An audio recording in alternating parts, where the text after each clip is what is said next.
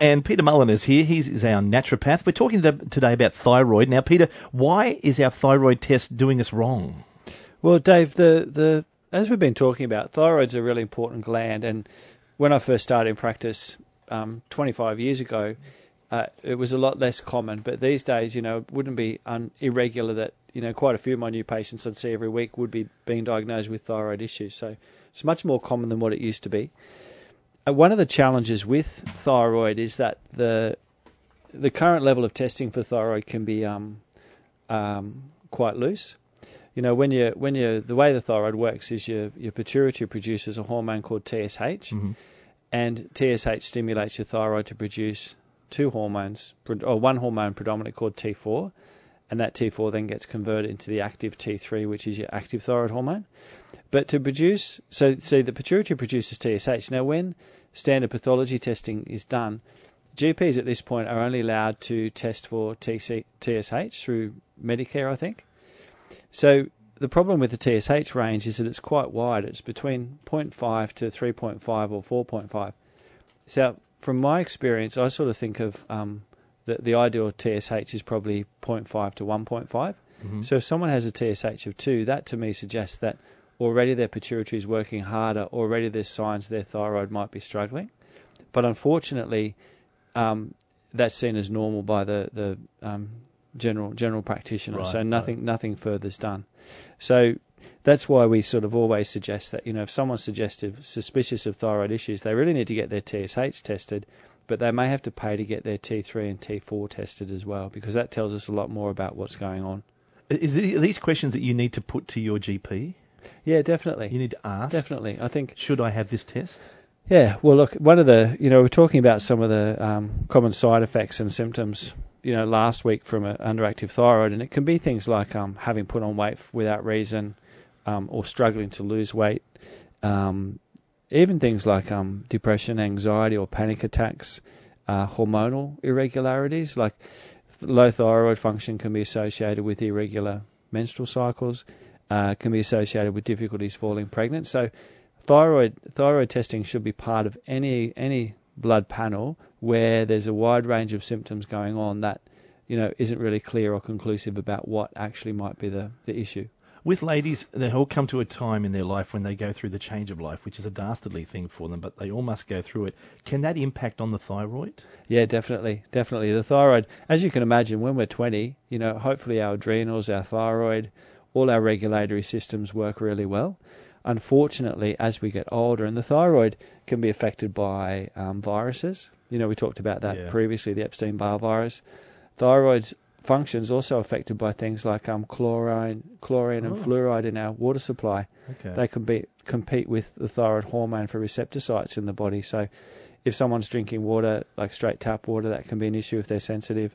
Heavy metals, smokers, cadmium can build up in the thyroid and cause thyroid damage. Other heavy metals can include things like mercury and lead.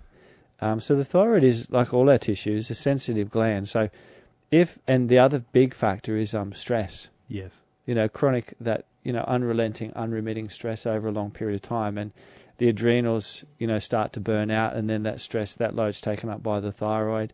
So often what happens then, by the time a lady gets to change of life, where they're running out of the last of their eggs, so to speak, and their hormone levels start to adjust, that can be like the last straw that breaks the camel's back, and often we'll see the thyroid then go into an under-functioning state at that point as well.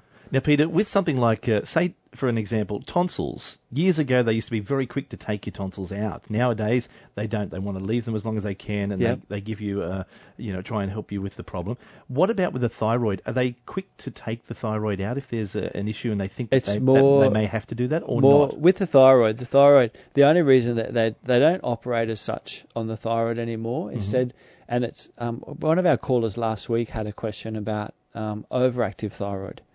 And that can be, that's where the thyroid's actually producing too much thyroid hormone of its own bat, and it might be because there's an autoimmune condition called Graves, or again viral infection, or something's caused it to go hot, we say. The general treatment for that would be medication for a period of time to try and knock that function back down. Can it stabilise and go back to normal? Yeah, it can. It can. I've had patients in the past where they've had to do a combination of my treatment and doctor's medication, but after 6 months, one lady's been off that medication now, and her thyroid didn't heat back up. But say if you've had that treatment and after 12 months, 18 months, sometimes even 2 years, and then you're off that medication, your thyroid goes back up, that's when they would consider using radioactive iodine. So, which is, the idea is that you're injected with a radioactive dye because the thyroid uses iodine. All the radioactive iodine goes to the thyroid and collects there, and as it sits there, it's got a half-life of so many hours. It emits radiation, hopefully just in that local tissue, and that kills the thyroid. Oh. So they don't remove it as such; they radioactive iodine. That's what it does. Yeah, and then after that, though, once the thyroid's kaput, then it's thyroid hormone basically for the rest of that person's life. And sometimes that's just what happens as well. As a hormone replacement? Yeah, because the thyroid hormone is so critical. I think I had a client come in during the week, or a lady I was speaking to actually, and she was mentioning that she'd been prescribed thyroid hormone, but it was causing all sorts of side effects, so she stopped taking it. But the problem is, if you don't have enough thyroid hormone, whether it's synthetic or whether you can ideally make it naturally yourself, but if the thyroid's kaput, often you will have to supplement and take a thyroid hormone. Thyroid hormone's involved in maintaining your muscle mass, keeping your heart healthy, brain, mood, Alzheimer's, dementia, like all of these, breast cancer protection, like all of these things, the thyroid can play a role in all of these areas. So, yeah, it's not something you can just not do something about. Today we're talking about thyroid, and we continue now looking at why might your thyroid be underfunctioning, Peter? Yes, Dave. We were just talking about this briefly a moment ago, is adrenal fatigue. When your body's under stress initially, so your adrenal hormones, when you're stressed initially, your adrenal hormones actually stimulate your thyroid. So you remember when you were younger? Yes. Vaguely? Yes, I do. Yes. Doesn't seem like that long, no. That's right. That's right. Me neither. Up, yeah. But when you're younger and you're stressed, it actually the adrenal hormones actually stimulate your thyroid, so it speeds your metabolism up. So when you're younger, and we find this all the time with our weight loss clients, like when you're younger, a bit of stress, not eating for a couple of days, and you do go into fat burning pretty quickly. Mm-hmm. So stress in the short term speeds up your thyroid production and hence your metabolism. But if you imagine that stress over a long-term period, eventually the thyroid starts to falter. So long-term, it actually leads to the thyroid becoming more underfunctioning and producing lower levels of thyroid hormones. The other interesting thing, we've been talking a while back about carbohydrates and insulin. Yes. So sugar will actually turn your thyroid metabolism down. Okay. Interesting. Everyone thinks sugar's an energy food. So too much sugar might turn it down. Too much sugar will actually affect your thyroid function, and particularly through the process of excess insulin. Uh-huh. Whereas protein foods can actually help to speed up your thyroid, and we'll be talking about protein in a moment because it's really important to have adequate protein to make the thyroid hormones. The interesting area next is nutritional deficiencies. Now, with the way the pituitary or the thyroid works, so the first thing that the pituitary produces is the hormone called TSH, and in order to make TSH, you have to have adequate protein in your diet. Mm-hmm. But really, 3 important nutrients are magnesium, vitamin B12, and zinc.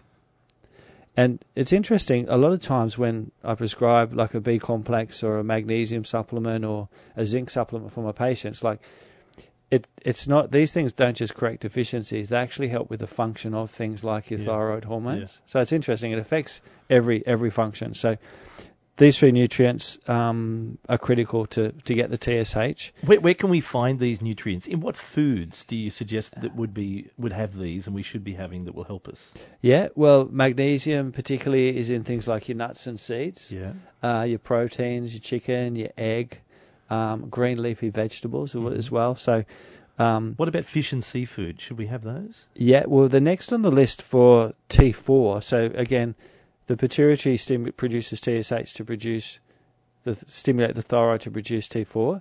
One of the things we need for T4 is iodine. Okay, yep. And seafood obviously is a good source of iodine. So it's interesting that like all of the nutrition that we need, if we're eating a healthy whole food diet, the reason we have to eat those foods is to supply these nutrients for the body to function properly. Peter, tell us about selenium. Well, I'm going to get to selenium. Yep. Can I keep going with my story? Sure. Yeah. Yep. So for TSH, we need magnesium, B12, and zinc. Zinc's also in things like your oysters, obviously. Yep. Zinc's also in things like sesame seeds. Okay, yes. Things like tahini, hummus. Hummus is a great source of lots of nutrition. So that's a good snack of an afternoon. Hummus with celery and carrot sticks. Yeah. And then B12 comes in your cereals and grains as well, like your complex organic cereals and grains. So T4 needs iodine. And remember back in the 60s, there was a bit of a push to iodise salt. Yes, there Get was everyone, because everyone was becoming deficient in iodine. Australia apparently is a low and old continent, so our levels of zinc and iodine can be quite low in the soil. So we're not necessarily getting enough of those through to our fruit and veg, etc. So that was the process. But iodized salt, I don't think, is a really good quality iodine. Like, you're better off, if you want to try and increase your iodine, getting it from fresh vegetables, organic if possible, seafood, kelp is a great source of iodine. You know, if you're into sushi. Yeah, the brown sushi rolls or California rolls. That's what it is, yeah. Also, to get the T4, to draw the iodine into the thyroid gland, you also need B2, another of the B vitamins, and vitamin C, interestingly. So the pump that pumps the iodine into the thyroid gland won't work properly if you're low in vitamin C. Okay. And as crazy as it sounds, like, we think that this day and age, why should anyone be low in vitamin C? Like in the old days, vitamin C caused scurvy. Vitamin C, and so no one's got scurvy these days, but vitamin C is something that if you're running off a lot of adrenaline or nervous energy, if you're drinking, more than 1 cup of coffee a day, you're going to be low in magnesium, B vitamins, and vitamin C. So the things we do to try and keep up the pace actually make these things worse. Now, selenium. So for the conversion of T4 to the active thyroid hormone called T3, there's an enzyme that an enzymatic action takes place in the liver using selenium. So with that, and selenium's another of those nutrients that the Australian soils can be quite low in. Now, Brazil nuts, interestingly, 3 Brazil nuts a day, organic hopefully, will give you your recommended daily allowance of selenium. Selenium, okay. Yeah. Brazil nuts, right. Brazil nuts. Is there any other areas we can get it from? All your nuts and seeds, but the dosage in Brazil nuts is quite a high source of selenium. Gotcha. And selenium is one of those nutrients that some people are a bit nervous about because there is a toxicity level with selenium. Okay. But it's reversed, like it's due to taking too much selenium. You can end up with gut irritation and et cetera, et cetera. Okay. So probably something you don't want to get having too much of. Absolutely. Just a little bit. Stick to your 3 Brazil nuts. Yeah. But interestingly, without selenium to convert T4 to T3, the T4 can get converted to what's called reverse T3. Now, reverse T3 is an inactive form of thyroid hormone. Oh. So you can have your thyroid levels tested. You can have your TSH tested, your T4 and T3. They can all appear normal, but if you're producing still too much reverse T3, then your thyroid hormone won't bind to your receptors. Your thyroid won't work. Your body won't feel better for taking the thyroid hormone. So getting your selenium levels assessed and it's excuse me, it is difficult to get those levels tested, but it's an important part of this whole story. And getting your T3 levels tested, if you're concerned that your thyroid is, you're taking thyroid hormone, the levels appear fine, it's worthwhile getting your reverse T3 tested. And then finally, for T3 to actually activate the nuclear receptor on the surface of the nucleus of the cell, we require vitamin D. Mm-hmm. And vitamin D is another nutrient that we've come across a lot more people being deficient in lately as well, and also vitamin A. So vitamin D deficiency and vitamin A deficiency can stop the T3 from activating your cell to increase your metabolic rate and increase your energy. Let's continue now. We're talking about dietary imbalances and what we should do if we believe we have an underfunctioning thyroid, Peter.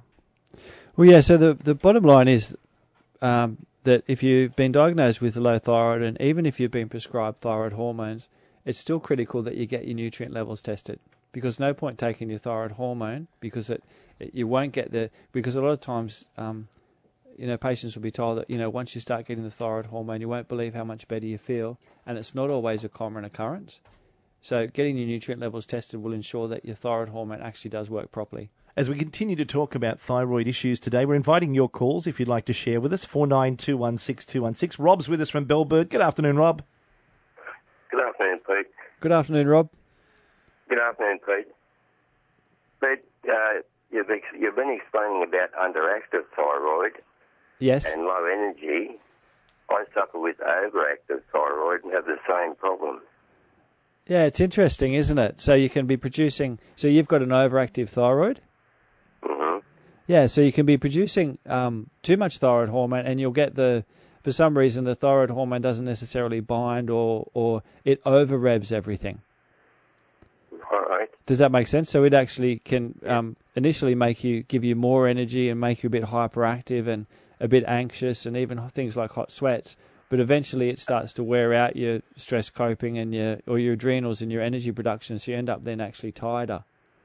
Yeah, hot sweats, anxiety, low energy. Yeah. The main effects. Yeah. And are you getting treatment for that at the moment? Well, I'm in the process of having treatment done. Yeah. Good. Yeah, it's important to try and turn that thyroid hormone down because it will literally wear you out. It's already doing it. Yeah. How long do you think you've had it for? 2 or 3 years anyway. Yeah, okay, and that's sometimes the case, particularly with the early stages of hyperthyroid and even hypo. Like it can go on for quite a while before you sort of cotton on or work out that there's actually an issue there. But the level is up and down. At the moment, it is coming back to normal. Okay. Well, look, I would consider if you a couple of things that you might like to try just to support the rest of your body. We were talking before about a vitamin B complex, just to support your adrenals and your nervous system. I'd also recommend trying some good quality magnesium.